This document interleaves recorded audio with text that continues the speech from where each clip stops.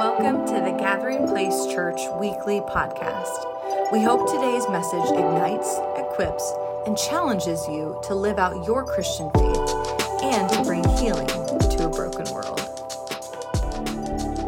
Thank you, Jesus. Lord, we're in awe of you this morning. What a joy it is to praise you, to lift you higher, to reflect on this wonderful mystery that God became a man, that the word of the Father given to us in the flesh, his name Emmanuel, God with us. He'll never leave you. He'll never forsake you. He's closer than a friend, closer than a brother. Father, as we take a moment and we position our hearts, our minds, our bodies to receive from you today, we thank you that you have fresh manna. Your word, as it says in the scriptures in Hebrews, it is alive, it is active, it is powerful. Father, that sword rightly divides between the joint and the marrow. We thank you, Lord, that nothing is off limits. When your word touches us, it changes us, it heals us, it frees us. That hell can't touch us, our children, our family. That this gospel, this incarnation, which is just a big word, that God became man in the flesh, this gospel is a declaration of victory, that sin, death, and demons have been defeated, and you have power and you have victory. So Father, we thank you today, and if you feel comfortable, just lift your hands as an act of surrender, and let's just receive that which the Holy Spirit wants to deposit in your life today. Jesus, we are here, surrendered, yielded people. We thank you for Emmanuel. We thank you for this Christmas victory, this Christmas message. God, as we prepare our hearts in a season of Advent and a season of expectation, that we prepare to receive the Christ child. Father, we thank you that if we prepare correctly, we can receive greatly. So Father, we prepare for what you want to do. It's your kingdom, your message, your gospel. Let us grow deeper and more faithful to what you've called us to in this Christmas season. In Jesus' name we pray. We thank you, Lord.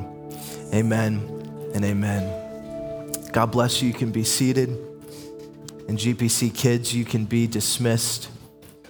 Can we give them a hand as they exit today? They got to worship with us.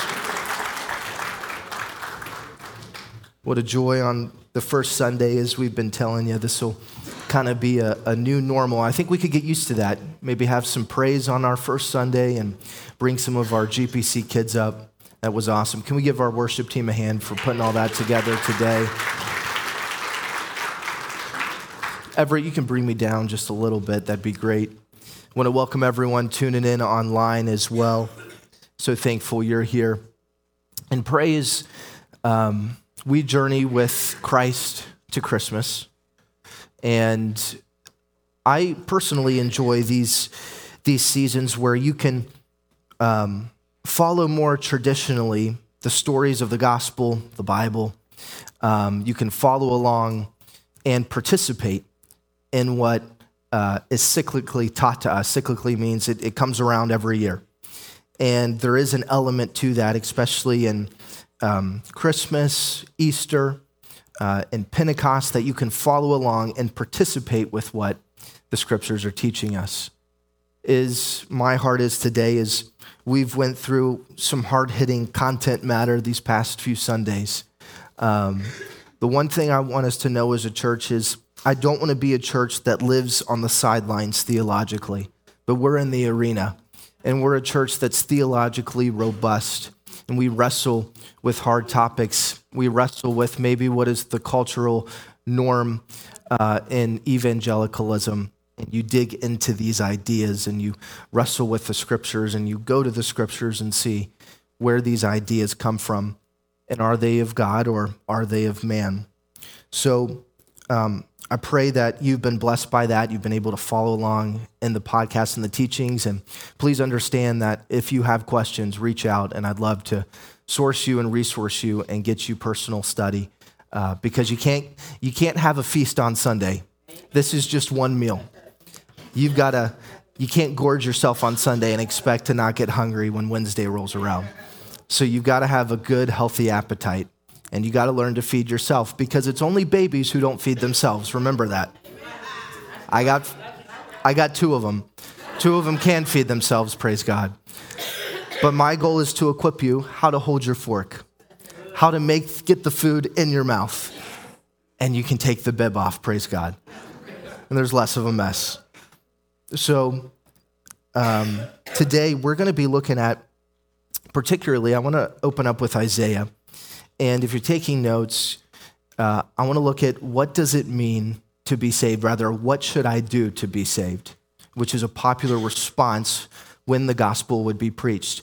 Jesus brings a gospel. Jesus in the flesh isn't just this cute little baby narrative, though we all love babies, and there's a cuteness to the Christmas story, but there's also a severity to what's happening. Because in the same day of when Jesus entered into the world in the flesh through the virgin, it looked a lot like our day today. There was a plethora of different religions. There was a plethora of different understandings of Judaism. There was a plethora of how we get to God and how we dwell with God. There was heavy paganism. There was Gentiles. There were Jews. There was just this religious mess. And Jesus comes right into the scene and he begins to teach and to bring a gospel when he becomes of age, when he becomes a man. So in order to really understand and celebrate the Christmas story, you've got to understand what is the message of Christmas.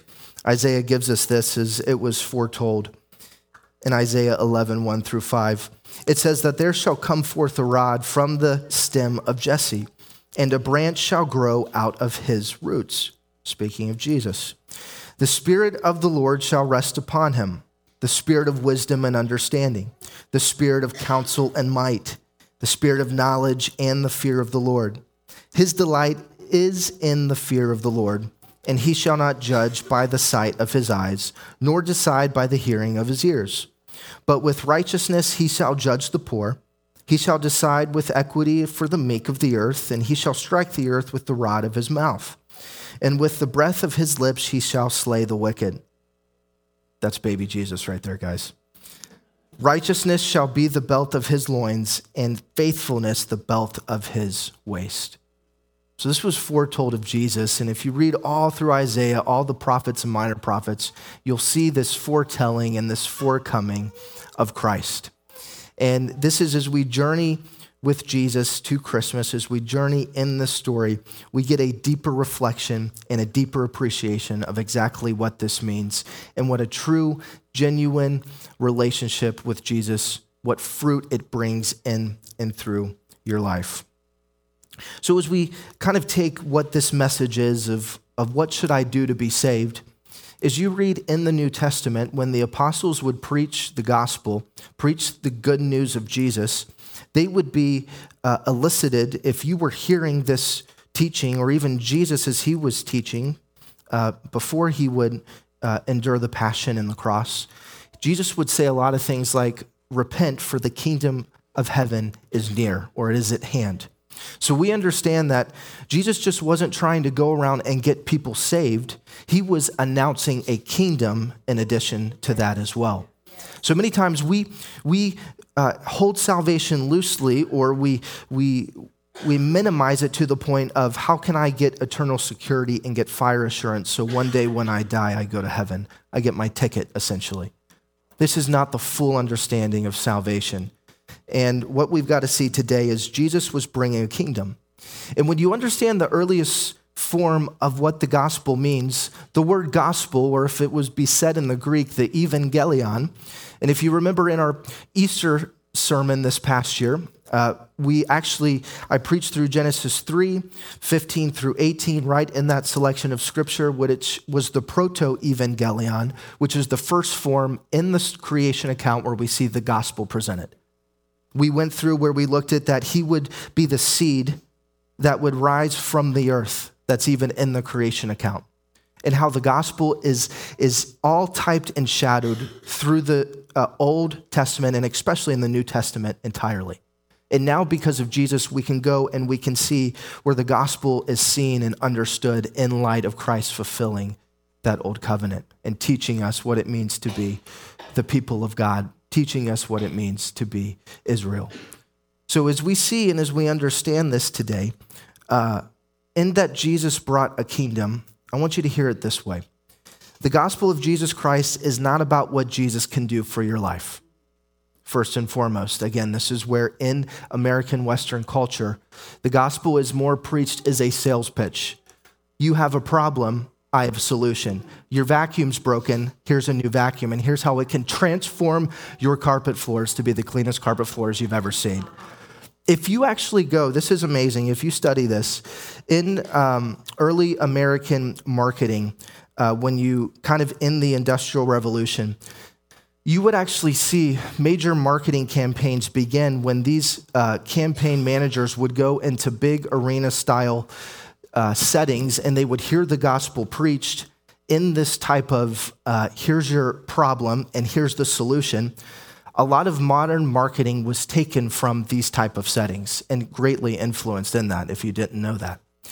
And what we've got to understand is the gospel is not simply reduced to a sales pitch.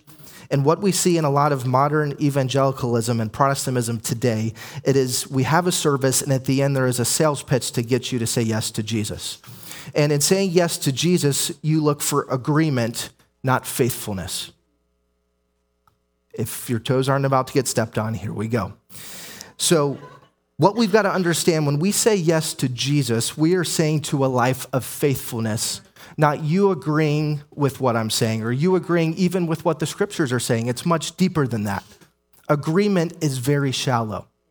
Agreement is let's just have a circle of unity and all just agree, but there's no real transformation in an encounter with the person of Jesus, which results in then being faithful. So the gospel of Jesus Christ is not about what Jesus can do for your life. It is not even the answer, hear this, to the question, how can I be saved? Hear this is the true gospel. It is the declaration of a victory in his coming to earth, his suffering, and his resurrection. In the day of why the gospel writers, Matthew, Mark, and Luke, would choose this word gospel, evangelion, is because it would be very familiar to the people in that day and in that time. It'd be very contextually correct. See, gospel would be understood as this: when there would be a conquest of an emperor or of a political leader who had defeated a land nearby, they would send a herald out who would then go into the surrounding towns and they would make multiple announcements saying, here is the evangelion, here is the gospel of Caesar, here is the gospel of such and such leader. And they would declare really a message of now what is expected of you, what's been accomplished, what's been defeated, and now what you have to do in response to that. So the gospel of Jesus is not the only gospel that was preached prior.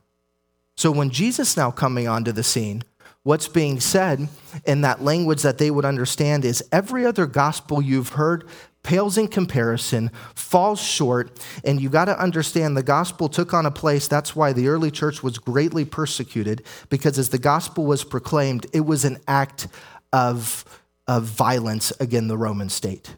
That you were saying, I am now taking and separating myself even politically from this Roman state and following Christ as my gospel at all costs.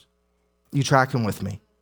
This was the severity of what it meant to follow Christ and the message of that day and the message of that time. 1 John 3:8 says this, and when Jesus came to really overthrow and defeat and destroy three things, it's this: it's sin, it's death, and it's demons. Jesus comes to save your life, yes, but the gospel, first and foremost, is Jesus has come with a message declaring a victory, of overthrowing sin, death, and demons. Jesus says in 1 John 3:8 that he has come, if you put this back up, to destroy the works of the devil. That when these demons manifested, his goal was to destroy the works of the devil. So Jesus comes on the scene, and his main mission is to undo and redeem everything that was taken by our first parents, Adam and Eve, in the garden, to restore that which was truly Eden, and we'll get into this. So in understanding, when you see in the gospel what is probably most understood, you can go and read it for lack of time, Acts 16, you know the story of Paul and Silas. In their melody, when they were in the prison cell, what happens? They begin to worship, they begin to sing, their chains are loosed, the doors fling open. And then as they are about to walk out, escorted by the angelic beings, escorted by angels, and God showed up powerfully there, what you see is the jailer take notice and watch all of this. And he sees and he is perplexed, he is overwhelmed, and he asks this question, what must I do to be saved? If we go to Acts chapter 2, you can put this on the screen. This would be Peter, filled with the Spirit, walking out of the upper room, and he begins to declare the gospel story. As he declares the gospel story to the Jews, you begin to see the response. So what should I do to be saved is a response to the gospel. Therefore, let all the house of Israel know assuredly that God has made this Jesus whom you crucified. So this sums up, if you read in early into Acts chapter 2, this is the message he's preaching of what it means to be saved and telling the story of Jesus. So assuredly that all the house of Israel should be saved, whom you crucified, both Lord and Christ. Now, when they heard this, they were cut to the heart. See, the gospel cuts you to the heart. The message of Christ cuts you to the heart. And it's a cutting, just like you see in Old Testament circumcision. Your baptism is a new covenant type of circumcision, that it cuts away the flesh. And then you can put on Christ. So there is always, when the gospel is presented, and not just in a one-time decision, but an ongoing, perpetual of working out your salvation through fear and trembling, there will always be a cutting of your flesh. You never stop cutting the appetites, the cravings, the desires that want to bind you. But when the gospel is refreshed, just like we praised this morning, there's just a part of you that's cut away that doesn't honor God, and your true nature, your new nature comes forth in true worship and spirit and in truth. So there's this cutting, and they were cut as they heard this. And Peter says this, he says, repent and let every one of you be baptized in the name of Jesus Christ for the remission of sin. And you shall receive the gift of the Holy Spirit. Come on, we're thankful for the gift of the Holy Spirit. For the promise is to you and to your children. Aren't you thankful that it's just not you, but you are setting up generations and legacies that will come after you? And all those who are afar off, as many as the Lord our God will call. And with many others words he testified, and he exhorted them, saying, be saved from this perverse generation. I mean, if you pause right here, the territory and the place that Jesus came onto the scene, the way even when they were filled with the Holy Spirit and begin to go out, they were going into a perverse generation. They were not going into a place that was applauding them for sharing this gospel. Right? We can't romanticize these things. They were willing to risk their life. They were willing to be martyred. Stephen would eventually be martyred by Paul, who was the alpha and the ringleader, by Saul rather. He was not Paul yet. And so you've got to understand the climate, the climate of of where the early church started, where Jesus came into the scene. And you've got to see what this message is all about. And it says, in that day, about 3,000 souls were added to them. What I love about the gospel, that in the midst of dire persecution, of every pain, problem, and peril you can imagine, it does not stop the gospel.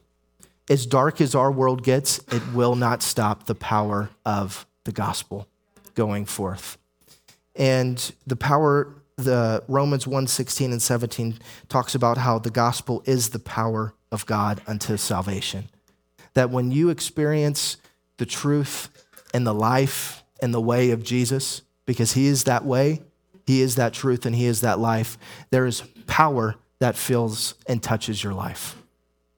So in Jesus and in this gospel being announced, it is a conquest of victory that's going forth. And what we have to understand is we're a part of being ambassadors and declaring this victory 2,000 years later, 2 millennia later, that we are still talking, we're still worshiping, we're still declaring this good news message in this gospel that sin and death and demons are defeated. You see, I'm a firm believer in a very humanistic culture we live in, a secular humanistic culture that exists in the world where it's just atheistic, is even atheists will believe in demons. And the way that you begin to work your way into this conversation is focus on getting them to believe the demons that they know exist, because there's a God who can defeat those demons. So start there and watch how quickly you can get to Christ. Because Christ is the only answer and the only way the demonic will ever be defeated. Whether you believe it or not, whether you believe the gospel, demons are already defeated. Death is already defeated. Sin is already defeated, whether you agree with it or not. And that should give you great joy that this is reality. And now we are on a conquest to get anyone and everyone to choose this reality, to say yes to Jesus, to follow Jesus, to be empowered by the Spirit. But not just to agree, we're going to get to this in a minute, but it's being faithful. If you get into the earliest understandings and really the way the scripture was to be understood, especially in the realm of the just shall live by faith. We take faith, as I'm speaking of, as just mere agreement. Oh yeah, I got faith in that. Don't break the faith, keep the faith. But the earliest understanding of faith is this, it is faithfulness. The just shall live by faithfulness. Because easy believism tells you, I can just have a mental assent, and now nothing with what I do, with what I say, I'm covered under grace, greasy grace, all of these isms that have steeped into the church, that have pacified and watered down the gospel, to now where I've got my fire insurance, now what I do, what I say, how I live, has no reckoning in any part of my life because I'm under grace. Those are things you would hear said. But an understanding, if you were to talk to Paul when he quotes, the just shall live by faith, he would grab you by the collar and say, you've got to be faithful. You've got to hang on. In the middle of all of this persecution, easy believism isn't going to save you, but faithfulness is. Because in working out our salvation, we understand that I am saved, I'm being saved, and I will be saved. That this life, St. Isaac the Syrian said, an early church father, he said, this life is given to you for repentance. Do not waste it. Do not waste it. You see, it's quite amazing when you get into the old covenant. You'll hear Paul even quote, who remember was a pious Jew, Saul.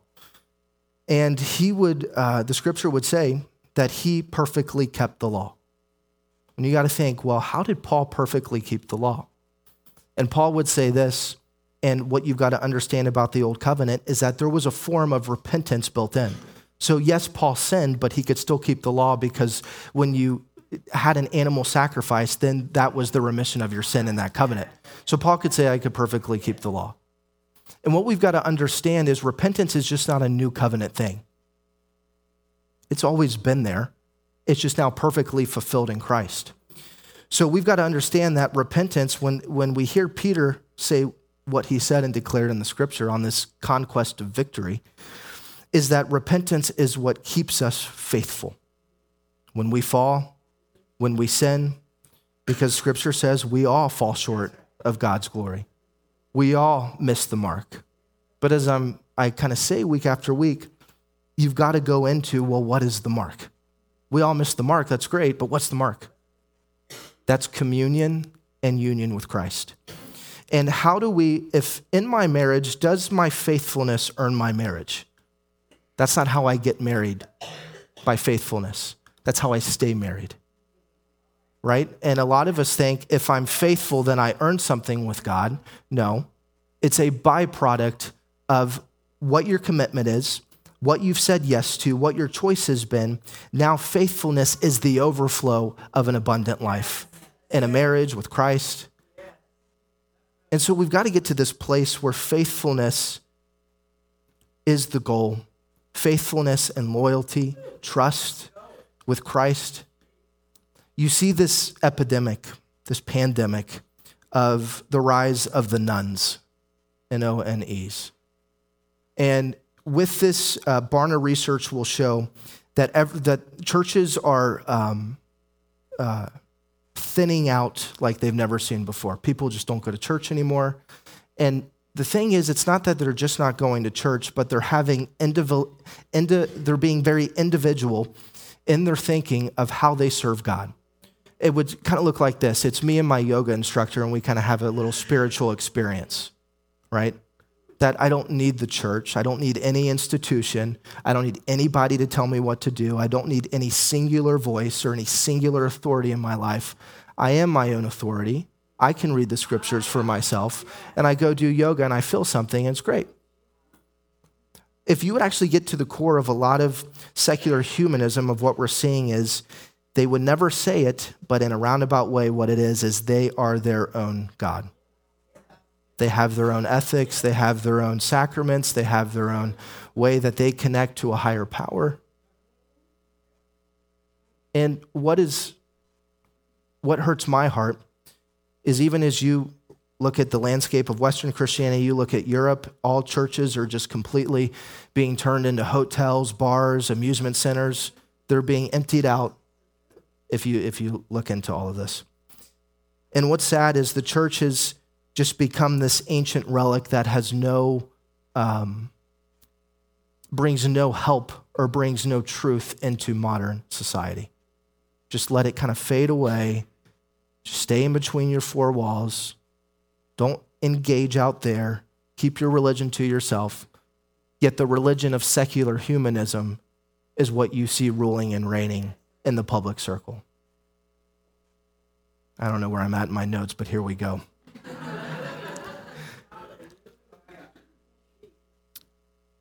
So we've got to see and we've got to look at it. We have the cross, which is the pillar and is the picture of our salvation. But the cross would be deemed powerless if there was never a resurrection. And Paul teaches us this in a clear, concise, simple, yet deep understanding of the gospel.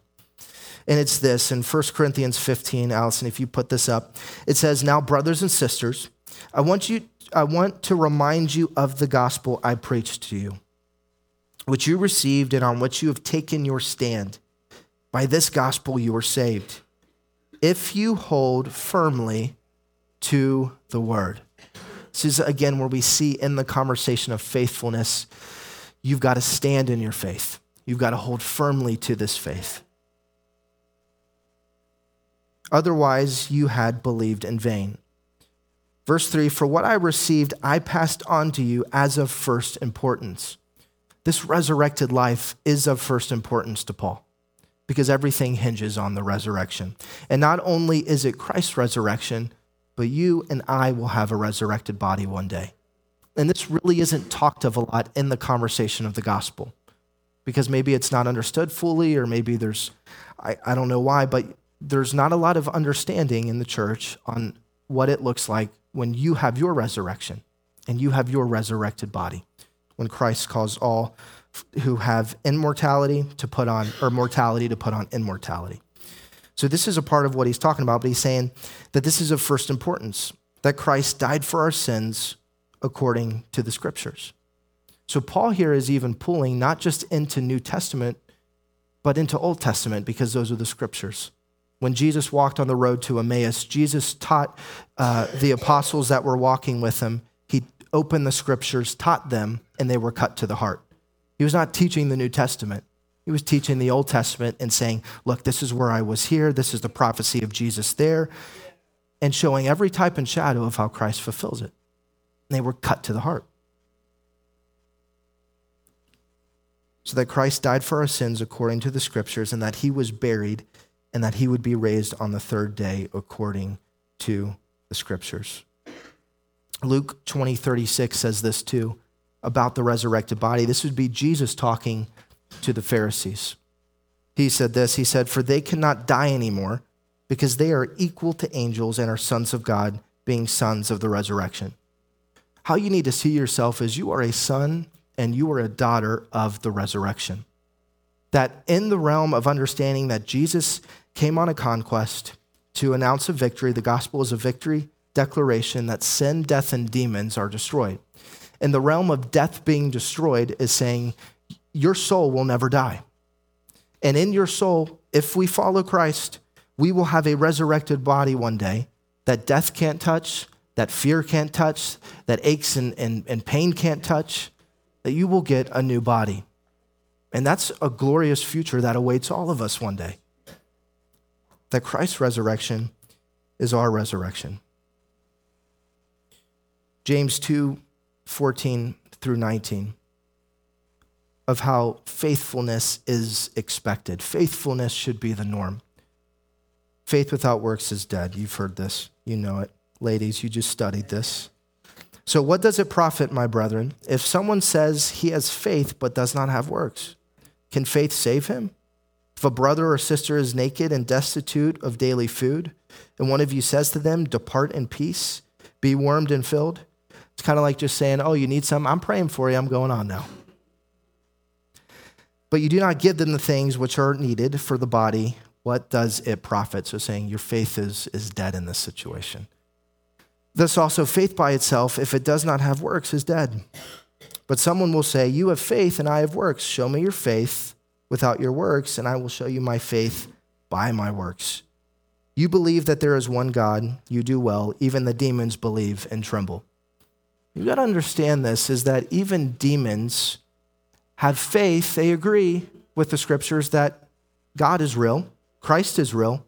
They're not denying that Jesus is real, demons. You need to know this.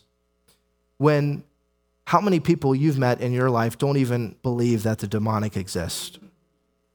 Even the demons believe that Christ exists. Satan's done such a good job to even get Christians to believe. There are Christians that believe that their demons aren't real. They've been defeated. I don't have to fight. And spiritual warfare it's just a thing.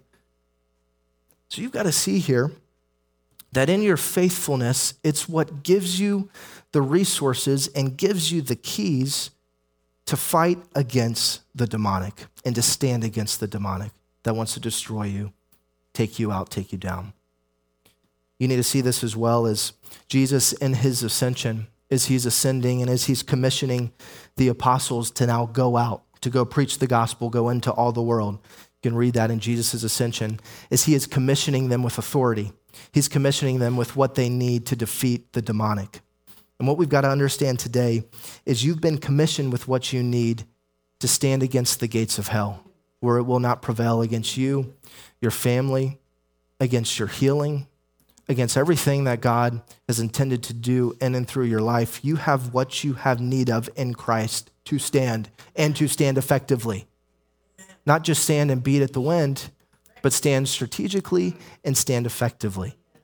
But you've got to understand, not all Christianity is conditional.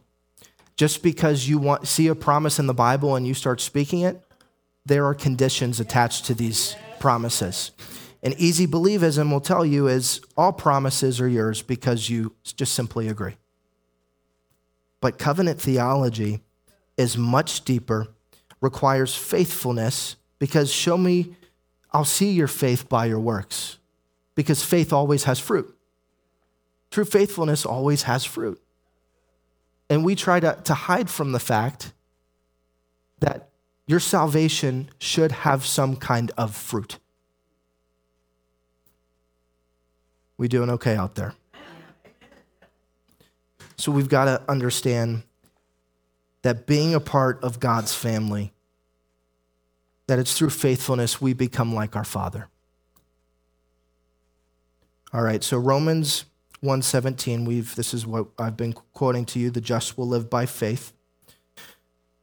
Faithfulness is a key to any relationship. when you look at the story of the prodigal son, and this is several weeks ago what Kelsey has been saying and what Bree says, and what we need to change our lens on repentance is when we repent and we turn back to God. If we look at the story of the prodigal son, when the prodigal repents, is everyone sad and full of guilt and pain and shame? I don't think that's the narrative. When the prodigal repents and turns, the father sees him, the father runs to him, and there is a party and there is a celebration. Repentance has got this bad rap on it that you have to be so full of shame, guilt, and pain. Instead of when you repent, it is a celebration. You're throwing heaviness off. You're throwing weight off. When you praise, it says, put on praise and take off that garment of heaviness. So in repenting, it is the very mechanism and vehicle that frees you and redeems you from sin and keeps you in right standing with God. We must be quick to repent, and repentance is daily. This is how we become more like Christ. So in 1 Timothy 3:15, and understanding how this works, we see that even in your salvation, it's just not a point in time. It's just not the certificate you got when you said yes to Jesus in children's church 30 years ago. Like, yeah, that's my salvation experience. No, salvation is every day. It's not a point in time, but it is very progressive because you are being made continually into the image and likeness of God. Salvation is your healing. The early church synonymously would place salvation and healing in the same breath. They would be two lungs in the same body. That salvation is what heals you. You see, in the great schism of 1054, when the church, the Roman Catholic Church, split off and there became two divisions, you then fast forward into the 1500s, the Protestant Reformation. What the gospel that would be given, which is not in the earliest understanding, would be that it would be very atonement-based and to appeasing a God who is wrathful and angry. Many of you have gotten this gospel and have heard this gospel and have believed this gospel. This is the prevailing gospel in the Protestant and in the Catholic Church. And again, Protestant and Catholics, Protestants stemmed off of Catholics. So you've got to understand there's a lot of similarities between the two if you didn't know that. So what you've got to see in this very understanding that it's all about appeasing God. And when you think about it's all about appeasing God, of why I need to be atoned for, it makes you see God in this place of what mood is God in today? Does he like me? Does he not? When I sinned, is he now going to strike me with lightning? And what it does is it puts God, the one with the mood, God with the one who can change how he feels about you. And I just need to keep appeasing this God through an atonement all the time. I just need to be covered. It's imputed. Versus, we're the one with the problem. God's the steady, stable healer, and he's not looking to strike you down. He is a good father that will give you everything you have need of for your healing. God is not the one who needs the therapy. We're the ones that need the therapy. So you've got to understand, and this is probably a podcast I need to do, is that there are many versions and moderations and morphisms of what the gospel is. There's a prosperity gospel. There's a poverty gospel. So what is the true gospel? And that's what you've got to have a stomach for as we've been talking about, you've got to deconstruct from a lot of these modern new ways of thinking, these modern versions of the gospel that maybe you got at a VBS one time, maybe you've been taught somewhere along the line, you heard it on TV through an evangelist, whatever it is, you've got to go to the scriptures and not just get that lens of what that gospel is. You still with me? 1 Timothy 3:15 says this, it says, "But if I am delayed, I write so that you may know how you ought to conduct yourself in the house of God, which is the church of the living God." Hear this, the pillar and ground of the truth. So in modern Christianity, I don't need a pastor. I don't need anyone to tell me what to do. I'm just accountable to what my feelings and what I think is right. You've got to understand that Paul firmly gives us that it is the church that is the pillar and the ground of truth. Every Christian and every believer has to be grounded and has to stay grounded. This is why it takes 18 years to raise a child. Maybe sometimes till you're 30, I don't know. I wasn't going to say it. But what we've got to see is this discipleship and this discipline, repentance, it all is just these heavy words that you say, I don't need all that, I don't want to do all that. But you've got to understand of how God set things up. It is for your grounding and it's for you to get the truth and not to waver off of it. Because you need pastors and leaders and people in your life who can rightfully divide the word of truth. How many cults have been started based off some version and variation of Christianity? It's sad. If I were to tell you conversations I've had of Christians who have had cultic upbringings and have had to just be healed from a lot of those upbringings and very fundamental, very new agey spiritual on both ends of the spectrum, as I said, it is a wild, wild west, and you've got to know the truth. And you've got to know that not every church is created equal. Not every church is preaching the same truth. It might look and feel like it, but when you get in the car, you're like, yeah, this is different. So we've got to know the true gospel. Not an American gospel, not a Western gospel, a Protestant gospel, a Catholic gospel. What is the true gospel?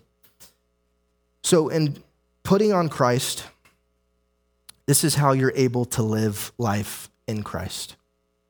That is the goal, is to living life in Christ.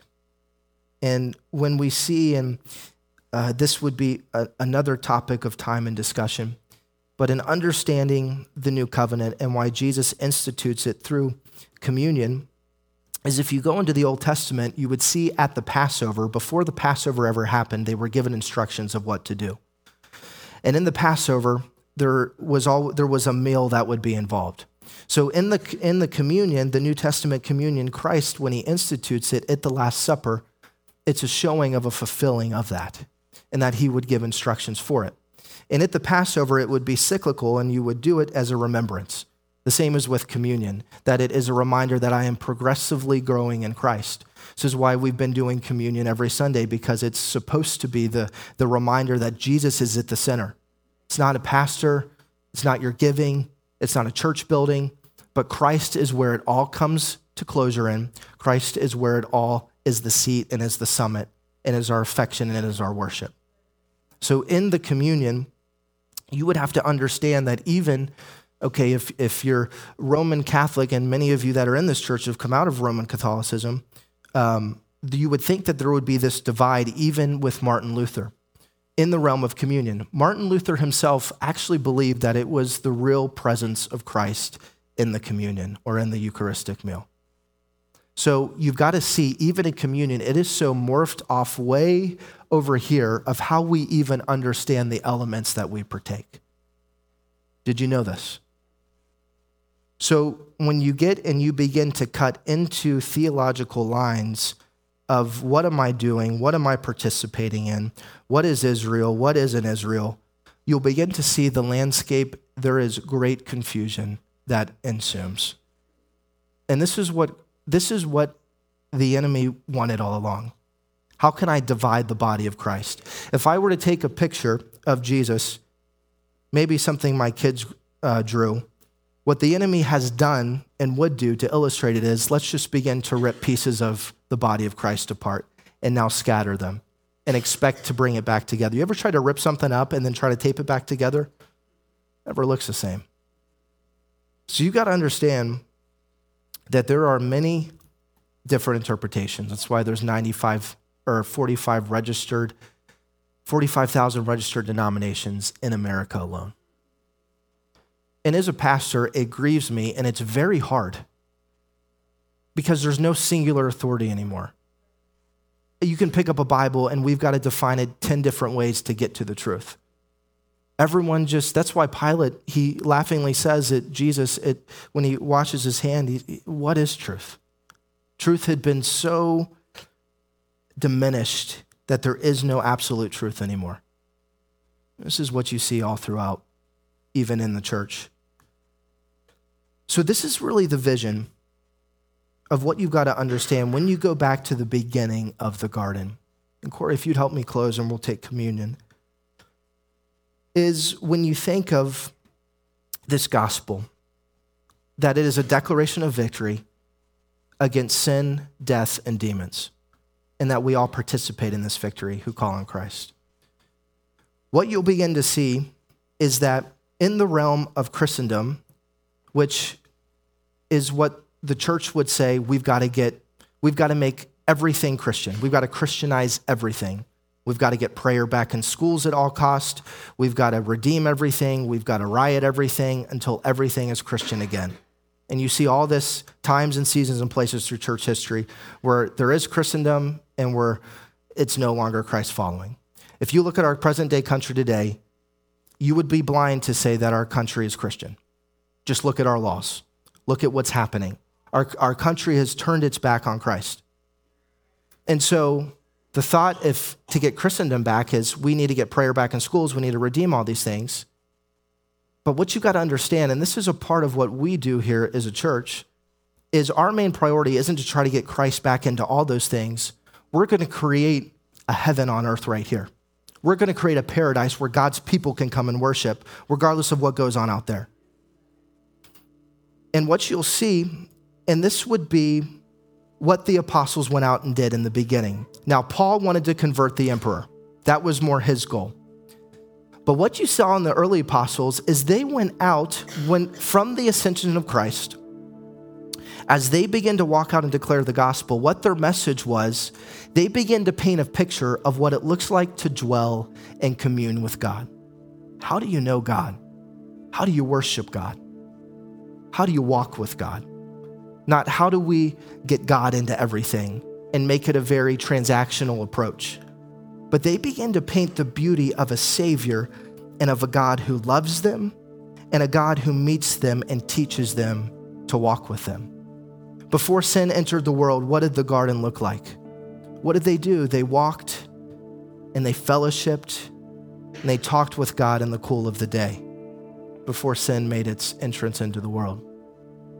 You know, the Garden of Eden, paradise, would be understood, really paradise, if you look at the definition of it, would be understood as a garden with a wall around it. So the Garden of Eden didn't consume the earth. That's why God told Adam and Eve what was their commissioning? To go out and cultivate it, subdue it, take your dominion. So we see God putting Adam and Eve on a mission. We see Jesus at the ascension giving them the gospel and putting them on mission. And what you've got to understand that in Christ, he is inviting us back to the very beginning. And now we're to do the same that Adam and Eve were to do, is to go out and cultivate the world around us. But you got to understand, it's not through the sword necessarily. When you cultivate, you look more like a gardener. You're patient with your family, right? You just don't pull the belt out at every draw and wake to try to get your message across. You got to be long-suffering. You've got to be patient.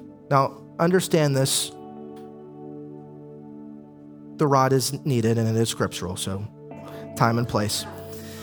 So what you got to understand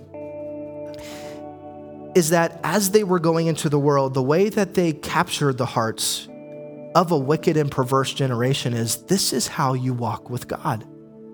And they were doing it in an onslaught of an environment of every pagan religion saying, this is how you get to God. Come over here. This is where you'll find healing. This is where you'll find truth. Simon the sorcerer, you know his story, is he was just interested in, how do I have this magic or this power void of any type of relationship? So just as God told Adam and Eve, go out and cultivate. Take this paradise and get it out there. But you got to see how they went about it is they touched the hearts. Truth was still spoken. And they gave this vision of the God you serve and the peace that you have, the gospel that you're proclaiming, it is cutting me at the heart, and I want that. It wasn't forced over them. It wasn't beaten over their head. And what we've got to understand that is we take it in a micro level to our homes, is that your homes are a little church. Your homes are a little garden. And all of us as parents and our families, we are tending to that garden. And that same vision that was at Eden is the same vision of what the church has seen is a restoration of Eden. If you didn't know this, the way God instituted the church would be a restoration of what the Garden of Eden was.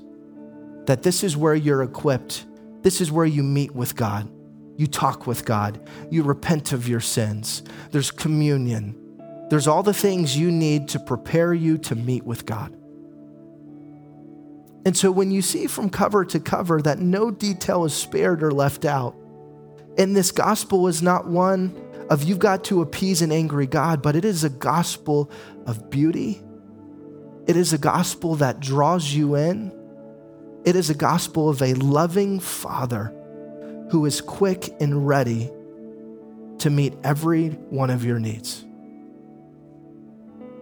And I'm telling you, when you get the revelation of the gospel of the scriptures, not the gospel where man has put all of its junk in it and painted God as this certain picture, you're quick to repent. You're quick to fall on your face. You're quick to run to your Father, because in his house is many rooms, and there's one with your name on it.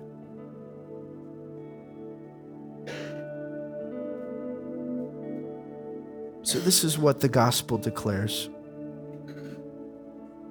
And as we understand our authority over demons, demons have to be cleared out, not just to say, look at this win I just got. I defeated this demon. Demons have to be cleared out so paradise can be restored. Because every single one of you have something to cultivate. I have 4 kids and a beautiful wife to cultivate, to tend to care for, to see that they walk into eternity one day. I pray we all just go at the same time. It'd be awesome. I have a church with a heavy responsibility, with double judgment upon my shoulders of how I cultivate the gospel with you. And I just don't take what is streamlined and what is widely believed in America. You have children. You have spouses. You have vocations that you can go in and cultivate and restore the broken vision. See, it's the vision of this church is we're going to bring healing to a broken world. Because the image of God is broken. It's not destroyed. When you see another human being that is far from Christ, guess what? They're still made in the image of God. And it is our portion to love them. It is our portion to serve them. Guess what? Even your enemies. That's why salvation is simple, but it takes a lifetime to get the depth of. I'll see how saved you really are by how well you love an enemy. Because that's the true test. Jesus loved his enemies at his final hour, at his passion. And we saw that he was who he was. When he stretched one arm toward a thief and another arm toward a thief, it was the full extension of grace even to an enemy. You've got to understand the power of the cross and the power of this gospel that will capture your heart, not just put you in legal right standing with God. There is a legal portion to it, yes, but you are not appeasing an angry God. At the cross, Christ is not satisfying the wrath of an angry God. He is revealing the love of the Father to all humanity. This is the gospel. He loves you. See, the gospel is completely exclusive or inclusive, that everyone can come to him. It is open to every tribe, tongue, and nation.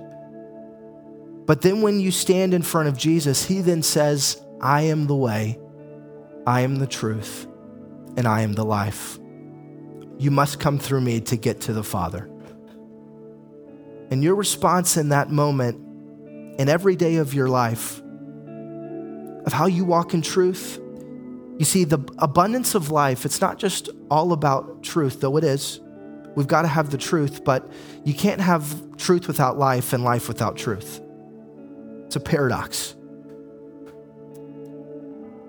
And when you walk forward in the truth, you will experience the abundant life that the gospel declares is you will rule over demons, you will rule over sin, and death will no longer be your portion. I don't know about you, but sign me up for that. Sign me up for that authority. Sign me up for that place where sin, death, and demons, you taunt them, they don't taunt you. You see, many of you, you're going to go into a secular environment tomorrow. You're going to go into a workplace where everyone's fussing and cussing. You're going to go maybe into a divided home. Maybe you're walking through separation. You're walking through divorce. We all have brokenness that we are going to walk into as we leave the pillar and grounding of truth of God's word and his church. So as you walk into brokenness, guess what? You have as a gardener, you got to remember too, Jesus on the other side of resurrection, when Mary saw him, she mistook him as a gardener. Jesus in his resurrection looks a lot like a gardener. He tends your life and tends your garden. But do you let him? Or when he begins to prune, does it hurt a little too much? And you run from the place that's supposed to be feeding you. You run from the place that's supposed to be caring for you. You run from more the person. His name's Jesus. If you'd stand with me, we'll prepare to take communion.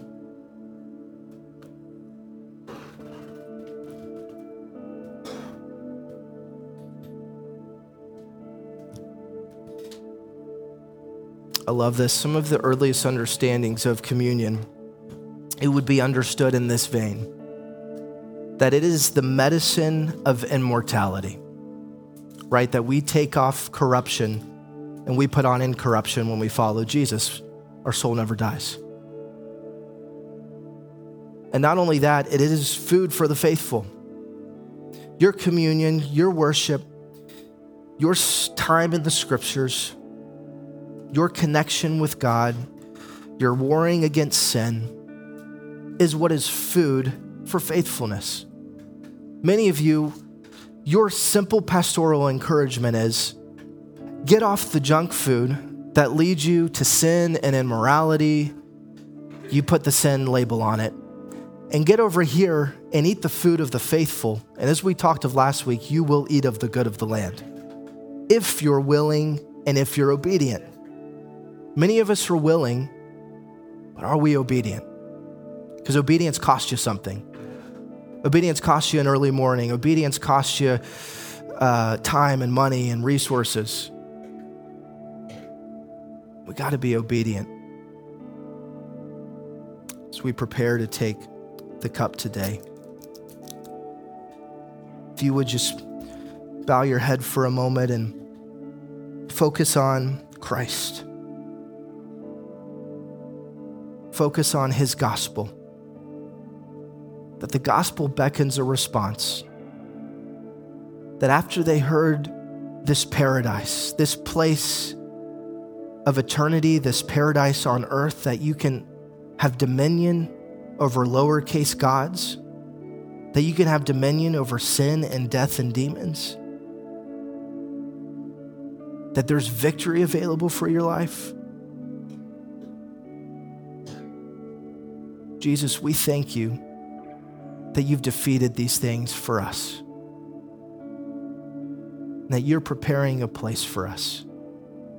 But you also look back to us and say, go out and cultivate, go out and subdue, go to the outermost parts of the world, like it says in the Great Commission, and preach the gospel. Bring the broken home.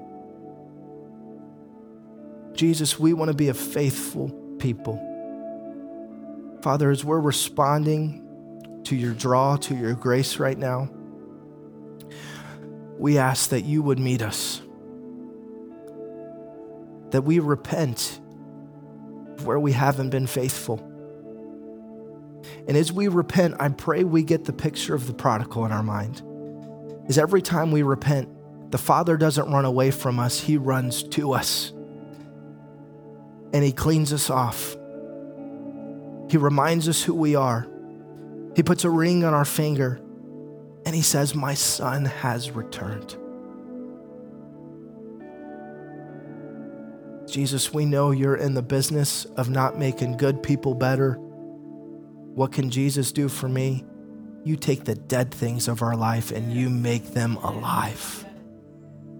You make our soul alive to be with you forever. Jesus, we thank you as we break the body. Your body was broken for us. You endured the cross. You endured the whipping post. That you were not merely sent as just a sacrifice.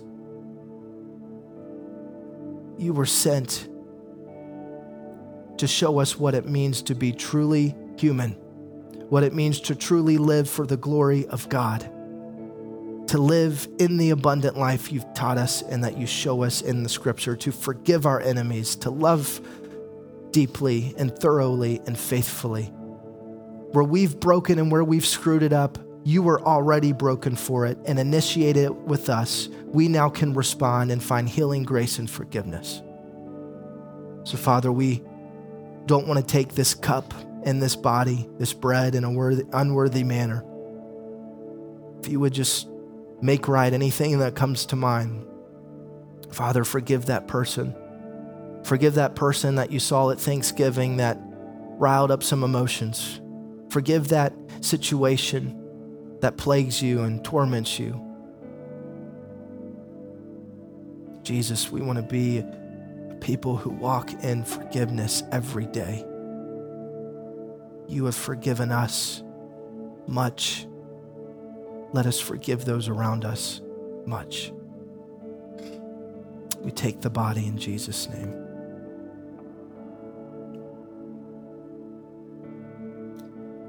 Jesus, we thank you that this salvific work, this restoration of paradise, of Eden, of walking with you, of being in communion with you, is not just a singular point in time, but it is perpetual. It is every day, it is every breath that we are being saved and being made into the image of Jesus. Sanctify us, Holy Spirit. Rid us of the parts of our flesh. The flesh will roar and scream in this life because the flesh cannot go with you into eternity. So it's going to get its portion. But Father, we thank you that we have dominion over the flesh.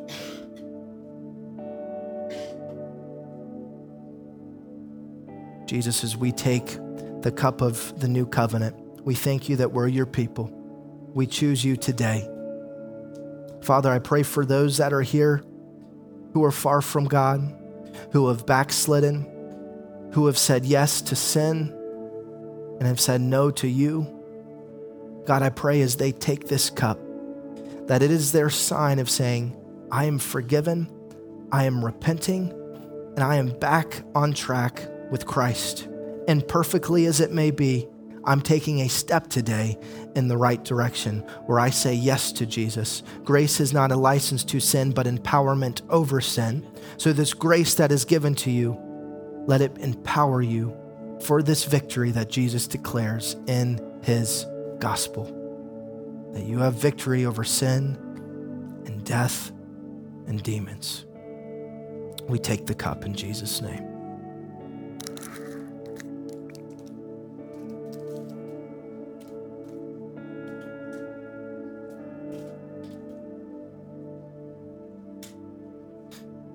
You can be seated for just a moment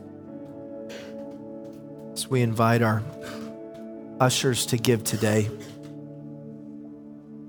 Kelsey, is there something you want to sing? Maybe a little Come All You Faithful as we head out. Is that okay? Just a cappella. I never do this to you, so let me have my one for the year. I just feel it's important to end in a moment of worship.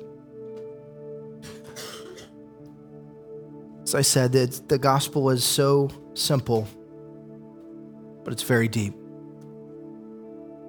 And what must you do to be saved? You even see John the Baptist, before Jesus comes on the scene, he would begin to list out, do this, don't do that. You can see instruction is given. And what we've got to be healed of is that not all instruction is bad instruction. It's how to live a life of faithfulness. There are do's and don'ts in a marriage to stay in fidelity, not to walk into infidelity. I'm telling you today, if you will prioritize faithfulness, and hear this today, as we've praised today, you've given a melody to God. But your melody can fall in vain if the priority is not correct. What do I mean by that? If you are unhappy with the supply that's coming out of your life, the fruit that's coming out of your life, you're walking depressed, you're walking anxious. Studies will actually show, this is a secular study, I read this, that gratitude and anxiousness cannot exist in your mind at the same time. So when you actually praise and your heart is positioned correctly, the priority is positioned to that which the melody is coming out of your mouth. You see, that's why as we see the words on the screen, we're not just singing love songs to Jesus that sound good and feel good, but they've got to be theologically correct, because if you're singing about this love song that's not really Jesus, you're not really singing to Jesus, because what you're singing is not who he is. So this is why it's another conversation of modern worship that has got to be based in Scripture. And what we've got to understand is the melody that comes out of our mouth, it is based on what you've put priority on. Is it Christ? Or are you just trying to feel something? Or are you just trying to praise Jesus till you feel better versus I am planting my feet on the solid rock and on the solid ground. I might get it wrong. I probably will get it wrong. But you've got to check the priority, because the priority, when it hits the melody, then reflects the supply that comes out of your life. This is a little bit of a deeper way to think of your worship. And what I loved this morning, Kim and Antrell and Ava and Hadley, saw a few times. Hadley was just looking over and I gave her a couple thumbs ups, like, you're doing awesome. And just seeing that genuineness and that heart of worship. And your girls, Chris, they love to worship. Your wife loves to worship. And just seeing Ava, I mean, the apple doesn't fall far from the tree, does it? Third generation of a worshiper. Could be fourth. And what's amazing is most of our faith, especially in our early years, is not taught, but it's caught. It's not so much what you're being taught, but how you see your parents live, how you see what you see in church. And this is why it's so important to keep your children in an environment of where they're taught and it can be caught. And as we see the perverse generation that sits out there, I would love if prayer got back in schools. Trust me, I think we all would. But what we can control, our little garden, God is growing this garden. God is adding to this garden because all of us collectively are willing to go out and cultivate it. And please understand, this is not just pastor cultivating it. We've got to do this thing together. This is the vision, that we would see our community, we would see those that come into this church, that come into this house from this day forward, that they find this gospel, they find this victory, and their lives forever change. I'm standing on the feet of 3 generations who said yes to the gospel and who say yes every day when it can be very easy to want to quit. Me standing up here, I've had to fight through a lot of hard days. I've had to fight through a lot of hard moments of questioning myself, right? Like we all do. Like, God, did you pick the right person? But what you see and you go back to, what does the gospel say? It's not about you. honestly, the gospel has nothing to do with you. It has everything to do with him. And then we say, now, what must I do to be saved? And there's just this, you've got to get yourself out of the center of everything. You even think about the incarnation, is that the God who holds all of the universe, the cosmos, who rules and reigns over everything, in the incarnation decides to confine himself in a womb. So that's food for thought this week. Just study that. And what that means and how much God, who controls and over anything and everything, showed his love by confining who he is in the flesh. Christianity, and I end with this and we'll give. Christianity is the only religion where God comes to us, we don't have to go to him first. God chose to die for our sins, to show us how to walk, to show us how to live in Christ. And the same Jesus you see is the same God you see from the Old Testament all the way on. We didn't always know that till we saw Jesus, but now we do. And we can take every type and every shadow and put Christ in the middle of it, and it's perfectly fulfilled. Father, we thank you for the joy it is to give today. We thank you for this gospel, this good news that we can walk in victory over sin, death, and demons. We love you, Jesus. Teach us this week of what we must do to be saved, how to walk in salvation, how to work our salvation out in fear and in trembling.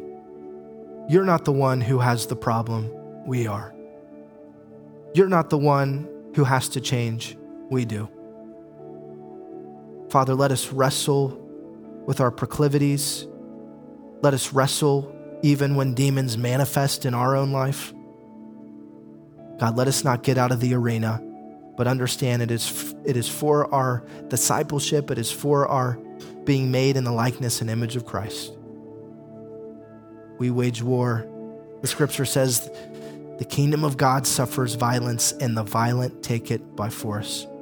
This is not an exterior mandate. This is an interior mandate. You get violent with your proclivities, tendencies, cravings, appetites, and you watch as Jesus destroyed the works of the devil, so that will be your portion. In Jesus' name we pray. Amen. Thanks for tuning in to this week's podcast. We pray it encouraged, uplifted, and challenged you to become more like Christ. We would love to hear from you. You can email your prayer requests to prayer@gpcky.com. Loving our podcast? Take a moment and like and subscribe on our YouTube channel to stay up to date with all of our new content. Thanks for listening.